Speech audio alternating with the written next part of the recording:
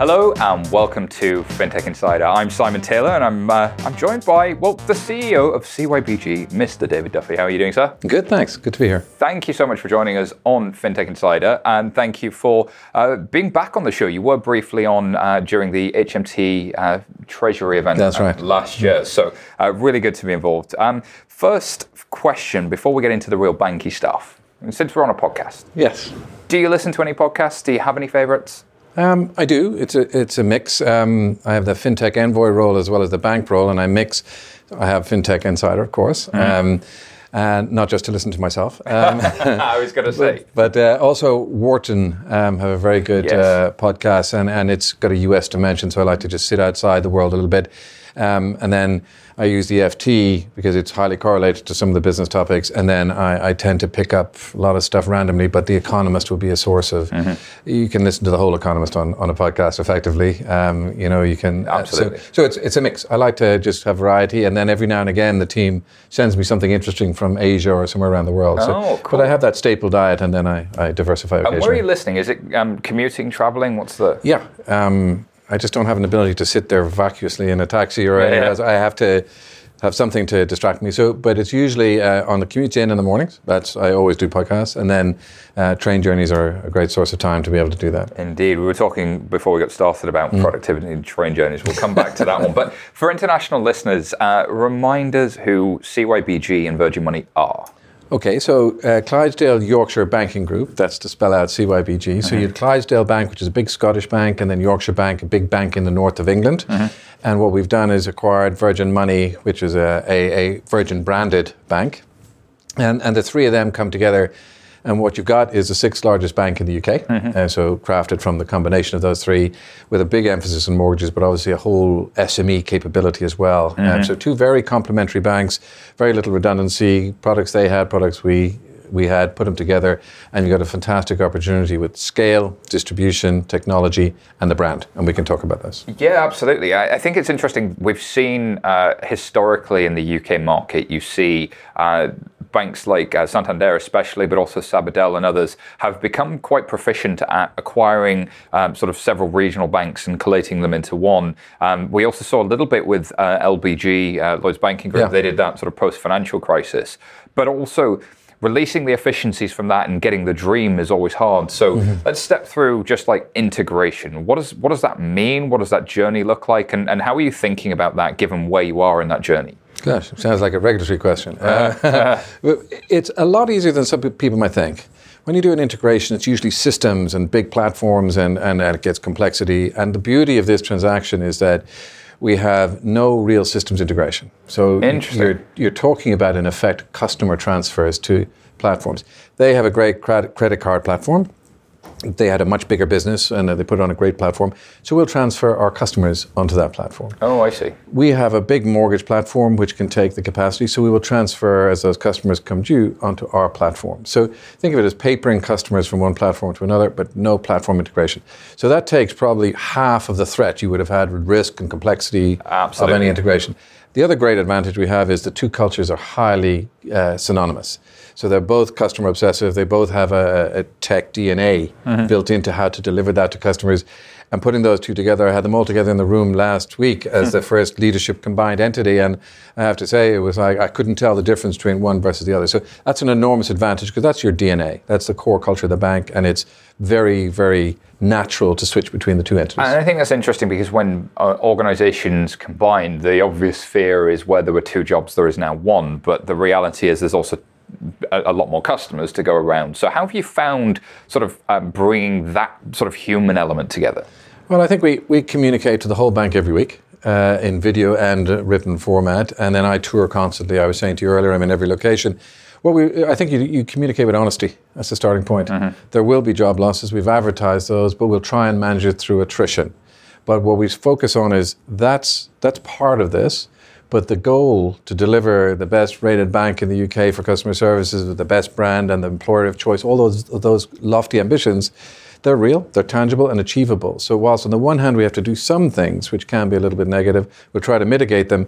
but they're massively outweighed by the enormous opportunity of the combination. I think that's what excites me when I look at the Virgin brand. It's synonymous with really cool stuff, right? So Virgin Records, freely admit I'm a nut for the airline, right? I just think it's a different experience and there's something that they do. And if I may be so bold to give a personal opinion, I always thought that it never quite lived up to it on the banking side, but I really love that you're publicly communicating intent to do that. But my question is, how do you even start with that? How do you go about making something that was historically quite dull and boring and everyday, like banking, and make that something that can feel like wonderful and differentiated in some way? Yeah, it's a great question. So Virgin Money is a brand that was in banking in the family of Virgin brands.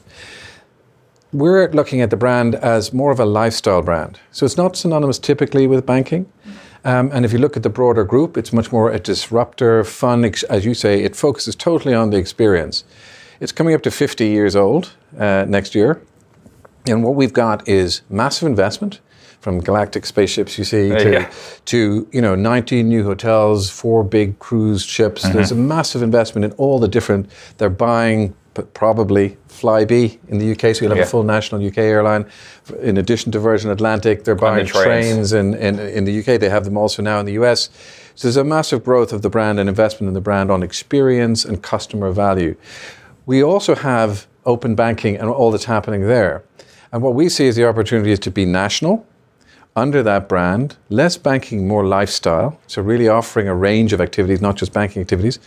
Being able to take up to 60 group companies into our banking platform to offer services such as opening an account and you can get Virgin Active membership, or you can maybe you can go to the moon, you can make a choice, you can stay in a hotel, you can fly in a plane. Yeah. And uniquely in banking, we're going to have a loyalty program that they're developing now, so hopefully that completes successfully.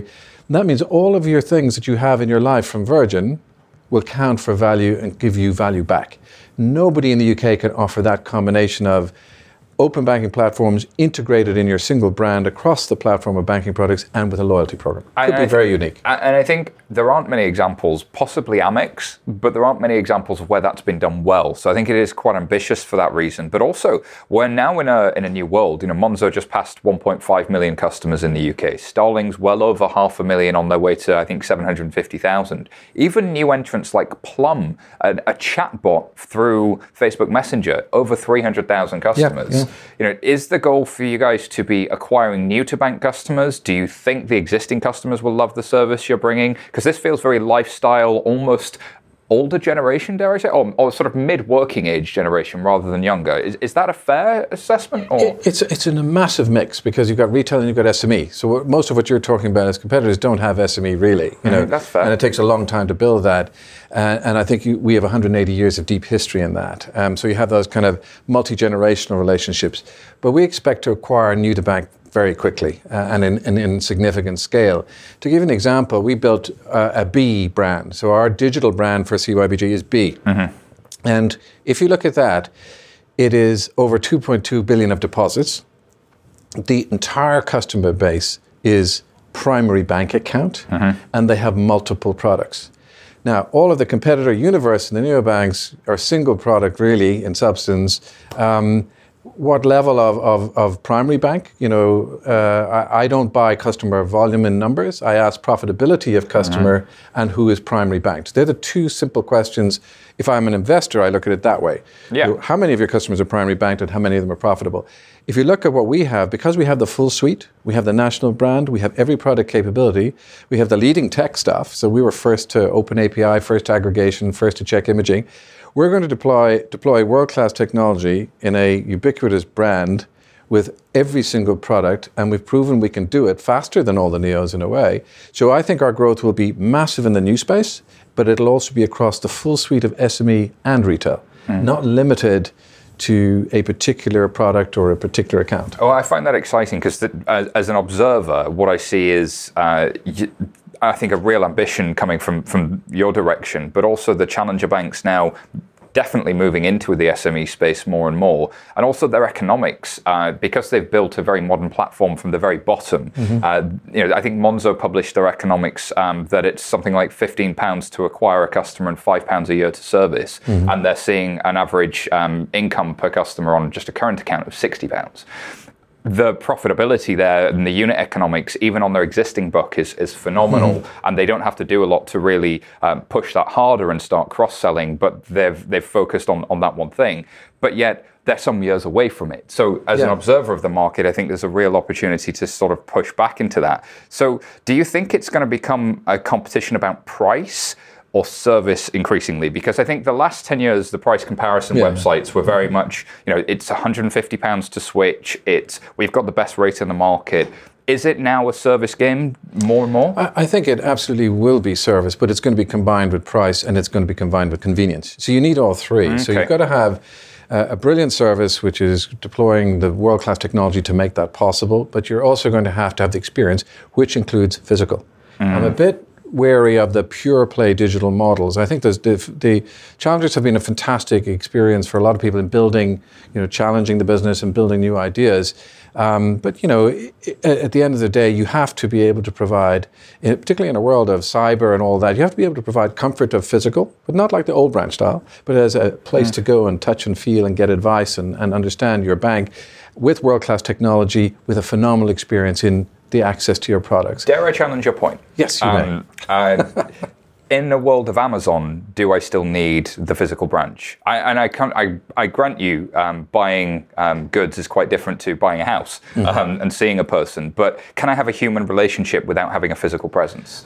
You can, but they can't be exclusive one or the other. So if you look at Amazon, they've gone to Whole Foods and they started putting stores all over the place. They're talking about bringing stores into the UK. So it is about understanding your customer. And in banking is not buying toys on Amazon.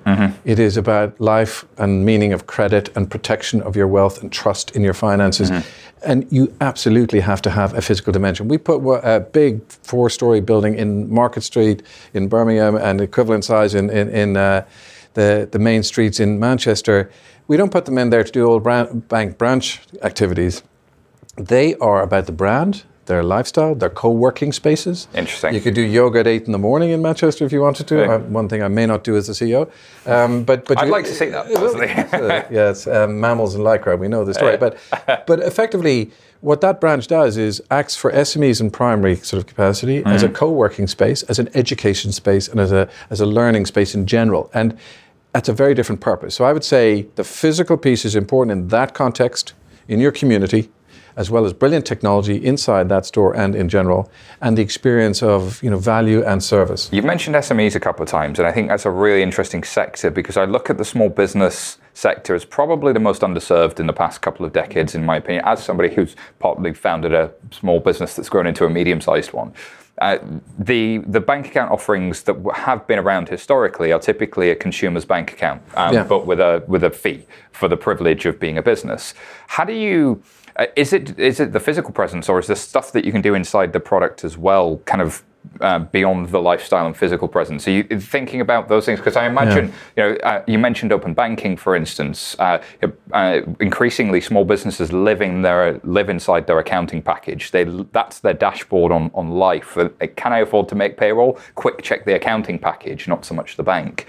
And is open banking a threat or an opportunity in that instance? I think it's a huge opportunity for us. If I look at the retail versus SME, and you talk about, some examples of £60 or whatever it is, we have many thousands of pounds of deposits per primary bank account. So you have a very profitable and attractive business there where you provide lots of services in retail. SME is quite different. It tends to be liability-led. So the SMEs tend to have deposits with you and then borrow at the right time. They can be very seasonal where they need an overdraft. They tend to be in the small space, which is where we operate, also the owner of a business in the high street, a pharmacy or a doctor's clinic. They have a family and they have a retail need. They have a property need. They have a business need. So it's a real blurring of the lines. So it's always been, and the fallacy of the big bank rhetoric is that there's an SME and there's a retail customer. There isn't. There's a small business customer who lives their life and they have a whole bunch of different needs, including retail. So we've had 180 years of lending with deep specialism. And the one cynicism I would have, not to be ever negative, but you don't build an SME business with a bit of algorithms in 1 year.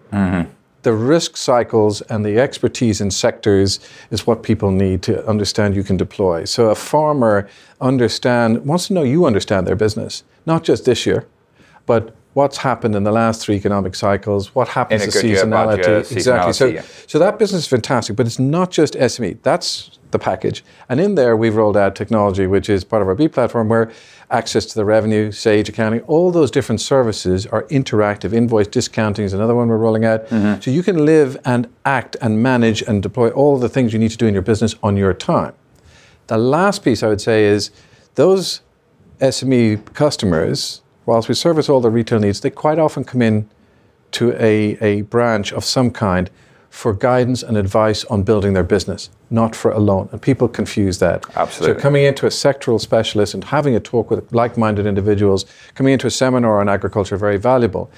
They are very happy to do most things with technology. So we deployed a fintech, which is straight through. So an actual live example of someone who had a substantial loan applied for at 10 in the morning, and by 4 o'clock in the afternoon they were funded without talking to the bank. And they upload their own documents. Now it used to be weeks and weeks and weeks. But it's same day application and funding. It could be 9 o'clock at night on a Sunday you do it. You don't have to be in a bank. You don't have to send anything to the bank. You upload it all yourself. So that person can do a farm at 9 o'clock after dinner on Sunday, can do all their financial management of their business, fully integrated in technology. And after the farm the next day has had the funds in it deployed, they can pop by the office for advice on scaling, what's happening in Europe and how can they scale their business. Interesting. It's bringing all that together, and it's a bit naive to just say, well, I'm going to be able to do this because, let's say I have an algorithm or something. It is about the human being at the center of a business and making their life convenient and low cost. They're time poor. And making it really convenient with technology, but also making expertise available that they can trust and they can rely upon. So I think that thing consistently comes out when we talk to customers is that human connection is critical regardless. And if I can self-serve a lot more, that's super valuable. But where is the human interaction in that? And there are interesting points when a human wants the human. Say, no matter how much a computer tells me it's okay to press the button to send a deposit for a mortgage, I want a person to tell me it's okay too. And that's consistent throughout all surveys. But I do see maybe those lines start to blur. I think we could talk about that forever, I'm sure. But I want to move us to the next point, which is, I guess you mentioned the integration there with the fintech, which I found super interesting. And of course, you sat on HMT's fintech panel and been involved in helping select some fintechs get funded. I think actually we were both involved in that at some point. So, one, what do you take away from those experiences? And two, what do you see the influence of fintech on the UK market?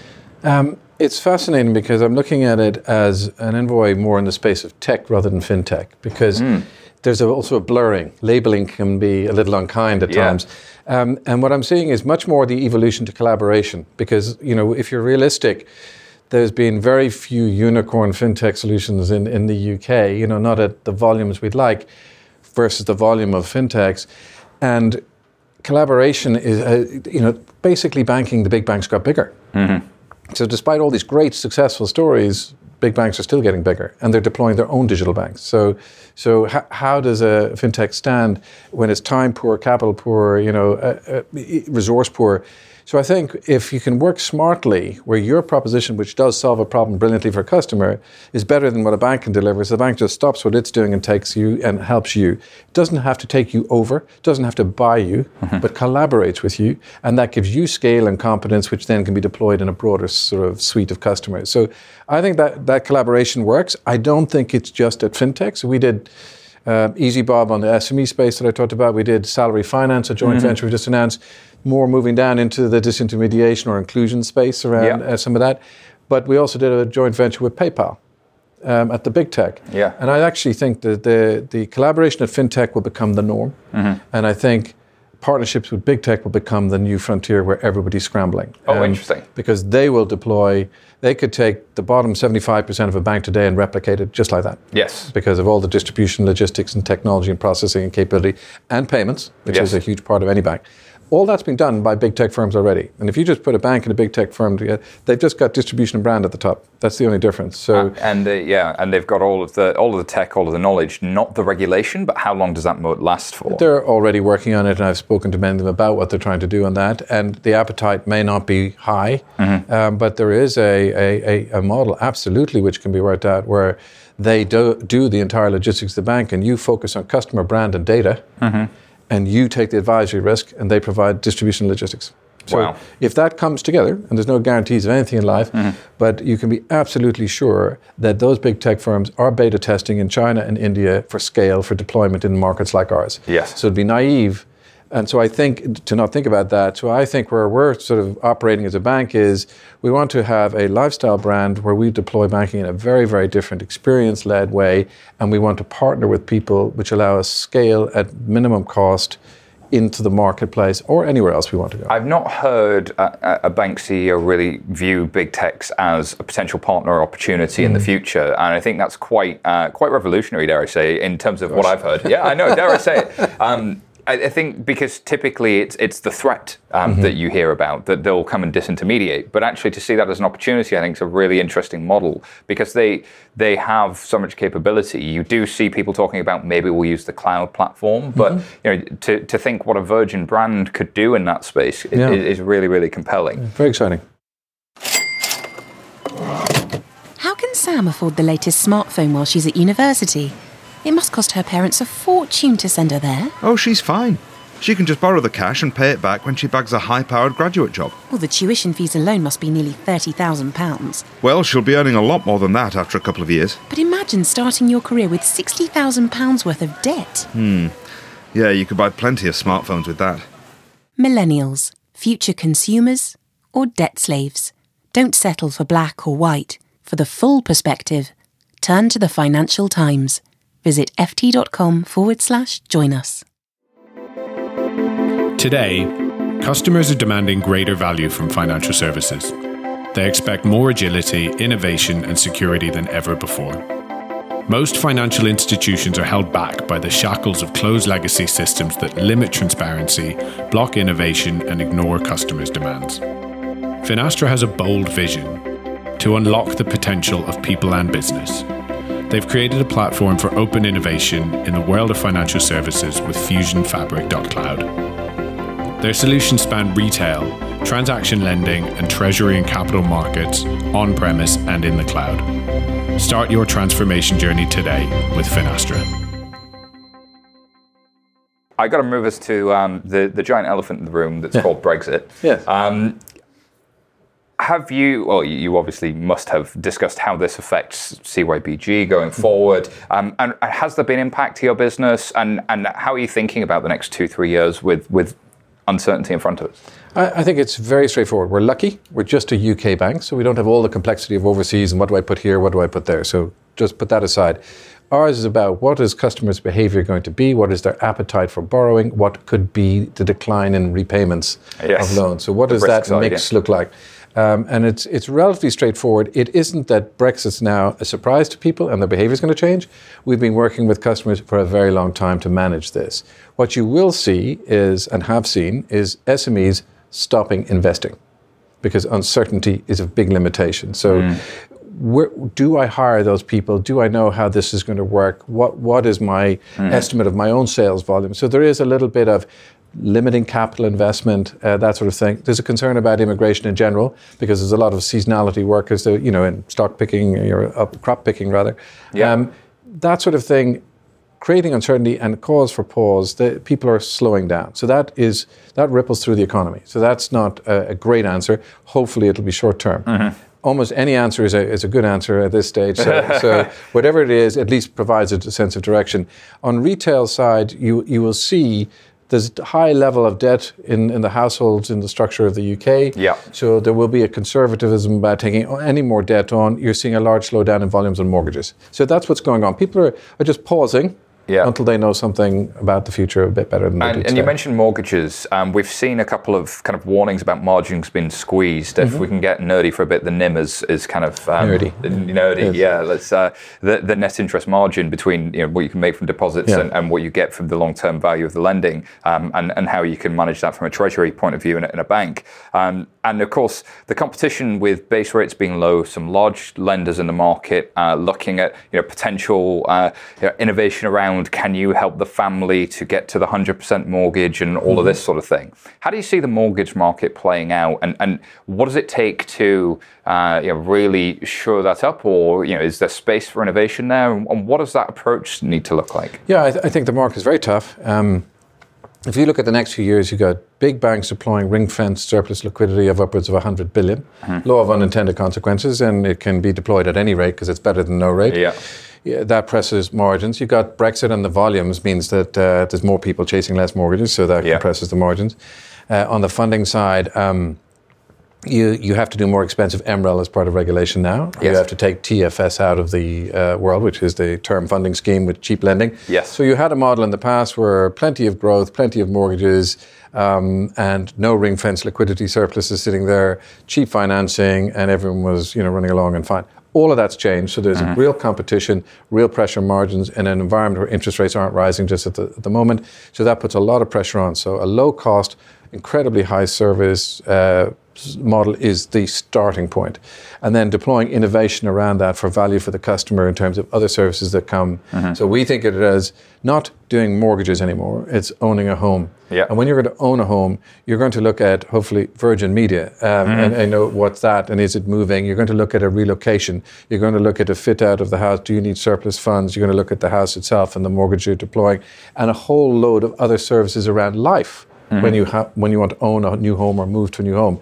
And we're looking to build all of those services into the equation for a person. So you're going to get phenomenal service. You have to lead with that at a very competitive price with the full value equation of all the other things together. So that's a competition model which we'll deploy for now. And I think the value conversation is always an interesting one about can I give you, the customer, more value, therefore can I be more valuable to you is an area to grow. But also you have to look at the other side of the book, which is then I must also need to attract deposits to be able to keep doing that. So the consumer side must be still really, really important. And I guess the value conversation plays a really important role there as well. Yeah, it does. And we look at, unless you can come up with a proposition where you can gain an income and create value for the customer, for starters, you don't have a business.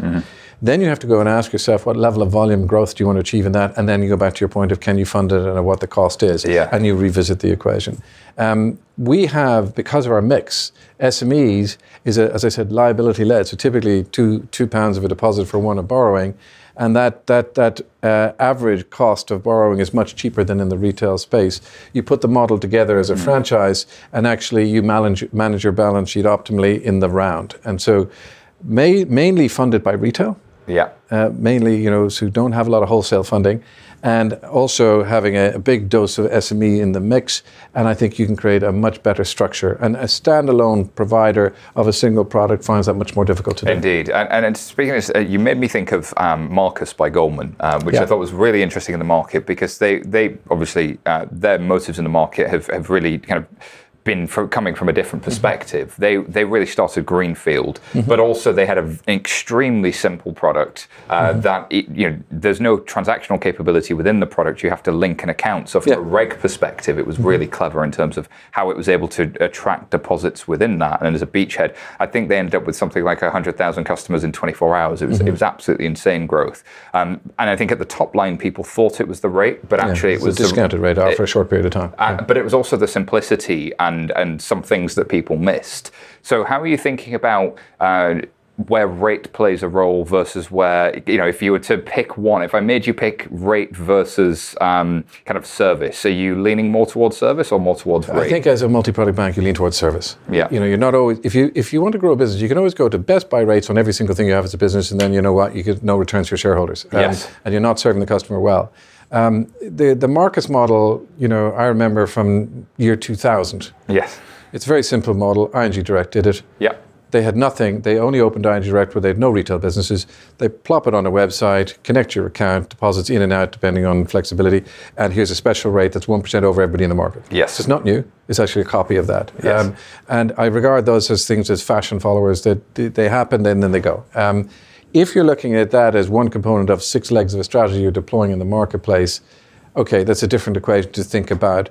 But for me, I looked at the rate, I looked at the discount and the tiny print, and that's always the way with everything. And I said, okay, that is important. It's a good thing to test the market, see behaviors. Yes. I like that kind of innovation, actually, but it doesn't have a bearing on how we look at, our total balance sheet. That's irrelevant. Interesting stuff. So we often like to talk about the banking battlefield that's kind of emerging, which is why I've been prodding for sort of some of the new entrants in the market. How do you see sort of, so we talk about 4 types of people on the battlefield. So you've got the sort of the incumbents with all of the customers and all of the money, but probably facing competition headwinds. You've got the brand challengers. I would have put yourselves in there, but you're sort of too big to be a brand challenger anymore, but sort of coming up for more customers, but have been around for many years and have kind of been number of organizations involved. Then, kind of in the far distance, we talk about the big techs. Who are those players? And then you've got the sort of the fintechs and the challengers. And there's sort of this question of like, where's Nirvana on this battlefield? Is it towards the tech side? Is it towards the fintech side? I imagine it's somewhere in the middle. But the question it brings is, where would you prefer to start? Where would you want to be? And where would you want to get to? And I'm hoping that dynamic makes some sense. It makes great sense. And the answer is, unsurprisingly, where we are is, I think, the only place I would ever want to be, and which is why we contrived to create it. You want a brand that is not a legacy tagged brand in banking. It is a lifestyle brand with a lot of innovation and disruption and service DNA and a national capability.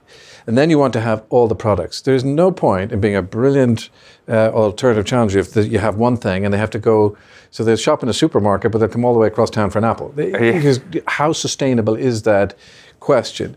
Also, I don't think that a critical mass of the challengers have created a profitability model that gives them the ability to generate capital. It's always raising capital. So how do you create enough scale and volume? I need to send you a blog post on that point. That's my pet peeve, and I apologise for pulling you up on it because there's a very good chance, in fact, a 99.9% chance I'm wrong, and I'm going to be schooled. So beware, I'm taking this risk. Yeah. But the blog post by Monzo suggests that their average customer deposit is over £1,000 per month, and that their profitability is about £40 per customer that they've acquired from about customer 800,000 onwards to 1.5 million. So I think what they've done is they've played in the cost model side by changing the very core infrastructure to be extremely modern and extremely fast. Yes. What they've done is they've really changed the cost, also because they don't have a branch infrastructure. Sure. But customers love them. They won the Which survey. Best service, and that's the battleground. Yes. The only question I would say to you is, because I don't look at them as a particular one, but I use the generic of what I've been looking at. The issue is, how many of the customers are primary? And, there are lots of people who have Challenger cards in their wallets, but they still get their salary paid into their primary bank. The second thing is, how many of them are profitable? And that means after every cost in the bank, including raising capital, all that sort of stuff. But thirdly, are the deposits primary deposits, like salary, or secondary? Very important analysis, and it's not done well in the UK for all of this. So because I've been studying it all, trying to figure out how you can invest in and partner with to create more velocity and scale. What you want is, the best challenger model is one that is growing rapidly by taking market share, not sharing market share, and is taking the primary salary account, not a deposit from the salary account, and building that then into a multi-product challenger. That's the best answer. Would you buy the argument that a Trojan horse sees all of your transaction data and your everyday spend, gives you all of the cost of running the primary salary account, has most of the salary moved out into the everyday spend account, which then becomes a financial control center that is used by most of the customers, and they see the everyday spend, that then allows them to have data to help them lend in a different way, because they've they've got a different platform. So there's a question there, I think, strategically. And then secondly, they've probably got about, I think it's less than 100,000, I need to check, that have now gone full salary. But if you wind the clock back a year ago, everybody was saying, will they flip from prepaid card to full bank account? Yeah. A year before that, it's, it's nice, but it's just a prepaid card. Is there a possibility that in 5 years, the primary salary account question becomes one of those previous questions? Or do you think there's a bigger jump here that we're all missing? Well, I think I would certainly hope so. No, I do think, because unless you have competition regenerating, like every industry, we don't move forward at all. Completely. I would. What puzzles me a little bit is that in the UK, the challenge to the big banks has been going on with many of the challengers, 8 years in existence. Yes. And the big banks got bigger. Simple question. That's what I keep studying myself. Why? And the fact is, 3% of the people in the country switch bank accounts. Yeah. So that if the big banks are getting bigger and switching is inertia based, how does it become a massive change in the dynamic of where we are today? That's a really fair. And what kind of time is it going to take to get there? The last dimension, which is fundamental to how I've been thinking of banking, is people have this full debate about this amount of activity in a bank. And really, people are time poor in society, and ever more so. So an integrated lifestyle offering that gives you every product and service at brilliant service with great value back to you. How do you compete with that?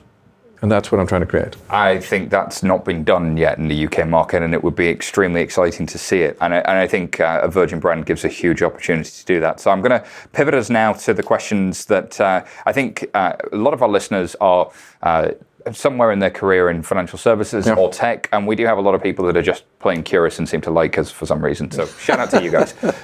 But one of the things we always ask when we've got a CEO on or somebody who's done well in their career is for just a couple of top tips, because frankly, there's a lot of people trying to make their way in life, and you seem to have done okay. So dare I ask, what's your top productivity tip? To be honest, it's I don't know if you could call it productivity, but you start with an assumption that you never stop learning. So the level of consumption, we talked about podcasts, but I have on a digital format on my iPad, I was just checking it last week because I was going through all the direct debits on my very cool app called Be. But Smooth. I respect it.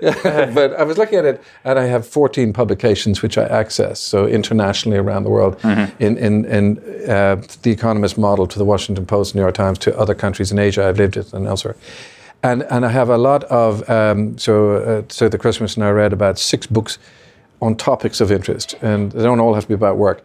But the fact is, I constantly discover things I didn't know, constantly, and I seem not to be evolving because I'm always surprised. But it is amazing, and the world is changing so fast that you need to be a vociferous reader and learner to survive. And ever since I was young, I was taught that in my first career, that no matter how good you are, everybody else is probably better than you at this. And this was the story that was always fed I was in Goldman Sachs as a culture, and no matter what your job was, no matter how brilliantly prepared you for it, somebody else in the room thought they were better at it than you. So you have this thing where you constantly had an edge to learn. And then that creates productivity as a subsidiary element, because when I'm on trains, I'll have a podcast, and I will always have everything downloaded. So if I get the time, I'm scanning all the articles, I'm looking at it. Specialist publications on particular topics, on macroeconomics, anything. And then a good autobiography, and then something that could be of a more literary nature. But it's the composite. And with my own kids, I drive them mad because, there's always just a pile of everything which I'm encouraging them to read and send them clips to. But if you're successful at that, you have a half a chance. The rest is down to a bit of luck and a bit of good fortune and timing. But you have to be constantly of a view that you're probably falling behind. And if you have that healthy learning paranoia, I think you'll always be more successful than less. Healthy learning paranoia sounds like the title of a podcast, but we'll probably not call it that, but that would be a great title. And then, I was going to ask what's the biggest thing you've learned, but that's it. But other than that, where can people go to find out more about what you're doing at Virgin Money? Well, I think there's lots of ways. You can go to Virgin Money or you can go to CYBG, but you have talktodavid@cybg.com. Oh, very That's cool. an email. So if anybody wants to email me, I give it out to everyone in the bank and everyone in the country. So it's an email direct, and if you have an interest, I'll either answer it directly or I'll share it with the team. That's really cool. And you made me think of a question before I go, which is, what are you excited about? Absolutely disrupting the business that I'm building. So it sounds perverse, but when we're talking at this time of year, you start looking at strategy refreshes for the board. Yeah. And I keep saying to them that I honestly think that in 10 years' time, there'll be nothing like the banking architecture that we see today. Absolutely. And it's going to be very radically reframed, and I don't think there's a solution to the next model. I think there's a variety of models and components. There's even a disaggregation of the banking function. So looking at what that is and trying to figure out how I can wreck my own party is really the objective. You've done it again. You've made me think of another question. You need to stop doing this. So we think about that a lot. So I think from the technology to the process, I think more than anything, banking has evolved, to my mind, from branch processes. And what we've done historically is we've made customers become, through a digital channel especially, we've made them work our own banking processes and pull the levers for us and progressively made that prettier. Is there room to think about, kind of re-architecting the very way we work and think about the core stuff? We talk about innovation to the core and having a strong core, very popular with yoga and Pilates these days. But is there room for that, or really do you think it's higher up? Because as we're talking about strategy, how do you take these startup approaches and do more experiments and do things that are less expensive that give you way more information and way more value? Because that to me is the interesting question that I think, because we've seen a lot of this is going to cost X billion, this is going to cost Y 100 million, but if I was a startup, and if I'm a CEO, I want a few other alternatives in that portfolio as well. And how do we do that? I think you have to figure out what you believe the outcomes are going to be in terms of the core outcomes. And for me, I think the consumer in the future owns their data universe. Interesting. And would license it to you. So you pay for the data. Right now, it's a giant rip-off. So suppose that were true. There's no such thing as Facebook, because they exist on taking your data with or without your knowledge and selling it to other people. Absolutely. I think that'd be like VHS tapes. You go back and look at it and go, well, that was crazy. So I don't think they exist. I think the evolution is back to the democratization of the internet. You go back and you own what's mine is mine. I created it. I represent all of those components. If you want to offer me something, you have to pay to play. And I think that model, that could be that would change the very structure of banking in its entirety, to your point of the core. The core is then just not relevant. Yes. So you're accessing as a consumer through licensing your data the things you want in the service of you as an individual. It's not a bank giving you a banking product. A bank is enabling the data economy and empowering you in a completely different way, which I think is truly compelling. I think what's interesting about that is how post-Cambridge Analytica, that's something that you can see the seeds have changed. You can also see Sir Tim Berners-Lee has started to walk in that direction himself. So I don't know if you've seen some of the stuff he's been putting out about that subject recently, but it's well worth a read. It's a dangerous world, because everyone said GDPR was brilliant and will take us all back into the land of owning and controlling our data. But the average consumer has an inability to focus for too long. And what you get now is pop-up cookies everywhere, which are reinstalling full access to your rights. It's just bonkers. So GDPR has been just erased in people's inability to pay attention. So you have this whole data fight that will go on. It became an audit and a tick box process. Exactly. And I think there's, in the age of data, what's more valuable to me and what does a bank do? Well, historically, a bank was a vault, and it was where I stored my most valuable things. So what's more valuable to me than data? And I think there's an interesting question of then, well, how do I design the experience for a consumer whereby they have the data wallet? Because I've seen Barclays try this. I saw Verizon try it. I saw Gov.Verify.